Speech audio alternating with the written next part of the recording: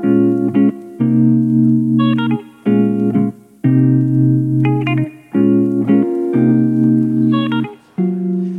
everyone, and welcome to the Digiday podcast. I'm Michael Berge, Senior Editor of Media Buying and Planning with Digiday, and we are doing a special series of podcasts from the Cannes-Lions this week. We're in hot Cannes, France, sitting in the lobby of the Martinez Hotel, and I'm going to have a couple of different guests this week, but I'm starting off here in Cannes with Joanna O'Connell, who's a VP and Principal Analyst with Forrester Research.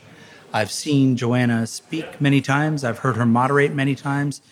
This person knows the industry really well, and I'm really delighted to have her here. So thanks, Joanna. Thanks for being here. Thank you so much. It's my pleasure. Thanks for having me. Okay, so I want to pick your brains about basically what's going on with digital media and marketing. I know you know a lot about it. Let's start with the broader world of ad tech, which has brought such unbridled potential to digital media and marketing, but has also brought along with it a lot of baggage of bad things and bad practices. How can this industry kind of rectify itself or fix some of those ailments so that it does more good than bad? So it's easy to blame the technology. I think what's really necessary is that we all take a step back and look at ourselves in the mirror and say, what kind of strategy are we bringing to bear when we're thinking about the advertising that we're doing? What kind of consumer experience do we want to deliver? And then use technology to support that, right? Nobody is malicious, generally speaking, in this industry. Okay, you're making a face. There are some malicious actors. I'm making a bit of a face. That's just fair. Because there are some bad actors out there. That's absolutely fair. You're right. I wouldn't say in general there's ill intent. In general. Okay. But in the 25 years of digital advertising, innovation has outpaced, I think, thoughtful, methodical, careful assessment of what could be done versus what should be done. Yeah. And so listen, honestly, we're at this weird moment right now when you look at the deprecation of the third-party cookie, consumers taking privacy-protecting actions, a legislative environment that's very active around privacy, anti-competitive concerns. There's a lot happening that's shining a light on what we do that I think gives us a moment, or should give us a moment of pause. Truly, really and truly. Yep. And I say this to the biggest brands in the world. I say this to the biggest media platforms in the world, because it is their responsibility ultimately to be shepherds of good experience for consumers. Well, and that's why I asked that question, because there's so much going on. Part of what's going on is the fact that there is constant innovation in this industry, and that's a good thing in many ways. Yeah. To me, kind of the latest hot button topic are, data clean rooms, and it took a little while for me to understand what those mean. How do you in your job keep up with these innovations? And is there anything that that you see as really exciting or could be a bit of a game changer? So it's funny that you feel like you understand clean rooms, because I'm not even sure that most of us do. We'll talk offline. No, in seriousness, we actually pursued it from a research standpoint, because that's a perfect example of a category where there's a lot of noise and a lot of buzz, and I think very little understanding. And there are some players that have a lot of substance, and there are some players that have less substance. So the question isn't what is a clean room? The question is, what do I need that might necessitate that I go out looking for a particular solution? The clean room thing is interesting. Of course, we should care about data security. Of course, we should care about keeping consumer data safe. The question, I think, right now is, what are the use cases that necessitate a solution like that for a brand versus, say, for a publisher, where there's a lot of energy, I think, in sort of being more protective of data, sort of putting data behind some gates, that I think for a publisher makes sense, but it's going to create some challenges for brands. Good answer.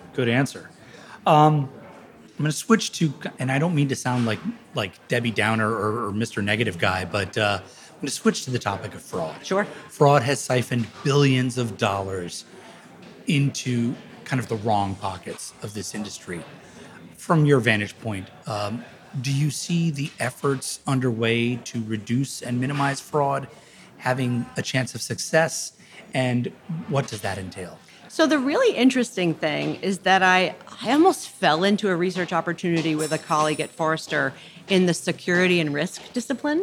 Right. And those are marketers and security and risk professionals don't often speak. And that, I think, is part of the problem. Yeah. The fraud issue, the sort of malicious activity issue, is so much bigger than advertising fraud, which we can talk about for sure.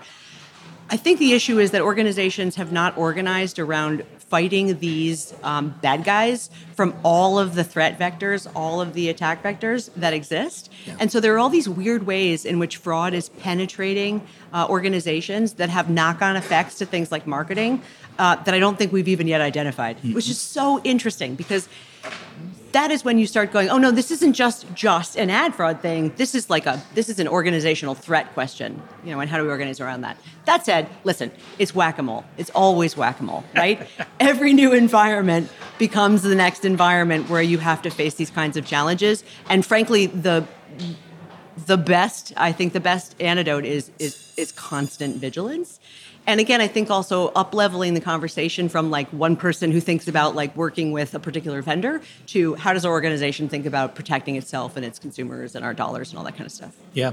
Well, constant vigilance should be able to be aided by things like AI and machines that kind of don't turn off. Not that I want to go all like that Google guy. No, it's just, I don't think they're sentient yet. I hope they're not. But hopefully that level of technology can help with the constant vigilance that's needed, right? So it's so funny you say that because a few years ago I did a whole piece on AI and advertising because it sort of felt like clearly there's a huge amount of innovation that's happening. AI, in its many forms is totally pervasive inside of the digital advertising world and marketing world, of course, right? But the problem is if you allow the machines, if you will, to have too much power without oversight, they're only as good as the information that they have. Right. You know what I mean? And so the real magic is finding the right interaction model between the humans and the machines. And at the time, we essentially said, hey, all this good stuff is happening, but it's also, without oversight, creating a lot of bad stuff. Yep. So one of the things that I've been talking to advertisers about, and I know this is a little heady, but it feels more and more important as AI becomes even more pervasive, is creating governance around human and machine interaction models, because I have colleagues at Forrester that write all kinds of interesting things about managing AI, avoiding bias in AI, and the like. Again, these are human problems that are going to make the technologies sort of work better on your behalf. So kind of like Asimov's 3 rules of robots or something. Yes. I don't know. Sorry, that was a that's little bit out of left field. That's perfect. Nope. Sorry. I'm good with an Asimov reference. Do you see a day when the walled gardens are not going to be the behemoths that they are? It feels like those walls are starting to kind of chip. From your vantage point, what do you think? Oh, it's such an interesting time. I will say I hope so. I mean, I've been advocating for years and years and years for brands to take, literally, in every piece of research I write about advertising, I have a bullet about a walled garden strategy. Yeah.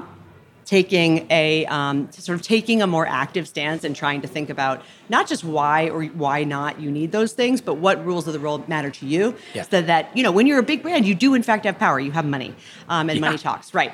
That said, though, the walled garden thing is funny because as we're moving into this era of loss of signal, the cookies, mobile ad IDs, and the like, the guys that own the relationships, the platforms and media companies that own the relationships with consumers and have access to content to serve them ads become even more powerful. So there's an interesting rebalancing, I think, toward publishers, which is a good thing because they've had a hard road. Very, very tough. Totally.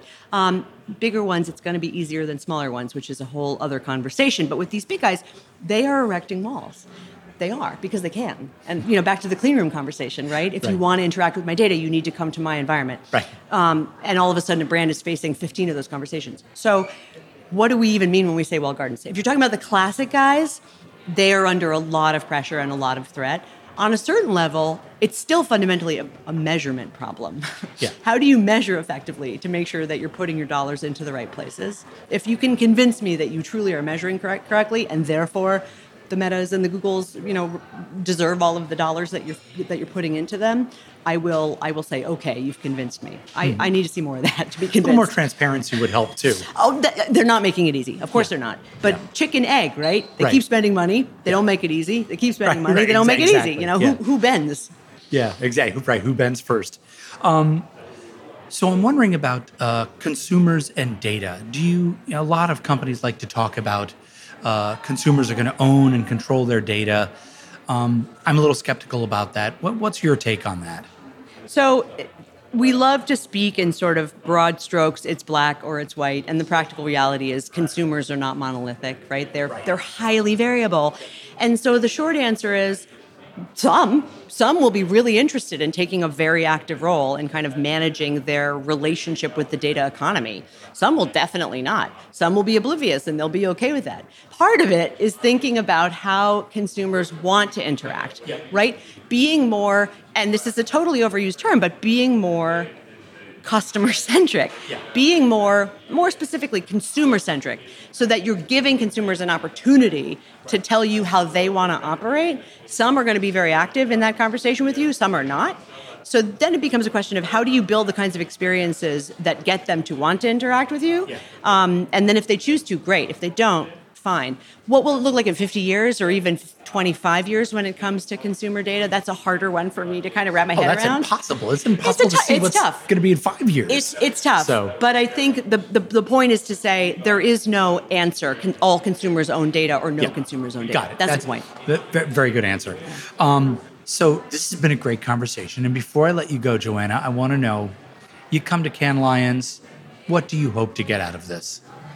So listen, there's the obvious stuff like what are people talking about when they talk about creativity? Retail media, ooh, very exciting. Convergence is real. Sure, it's real, but where are we with it? All that stuff is sort of the obvious stuff. And of course, I'm here to listen to all of those conversations happening.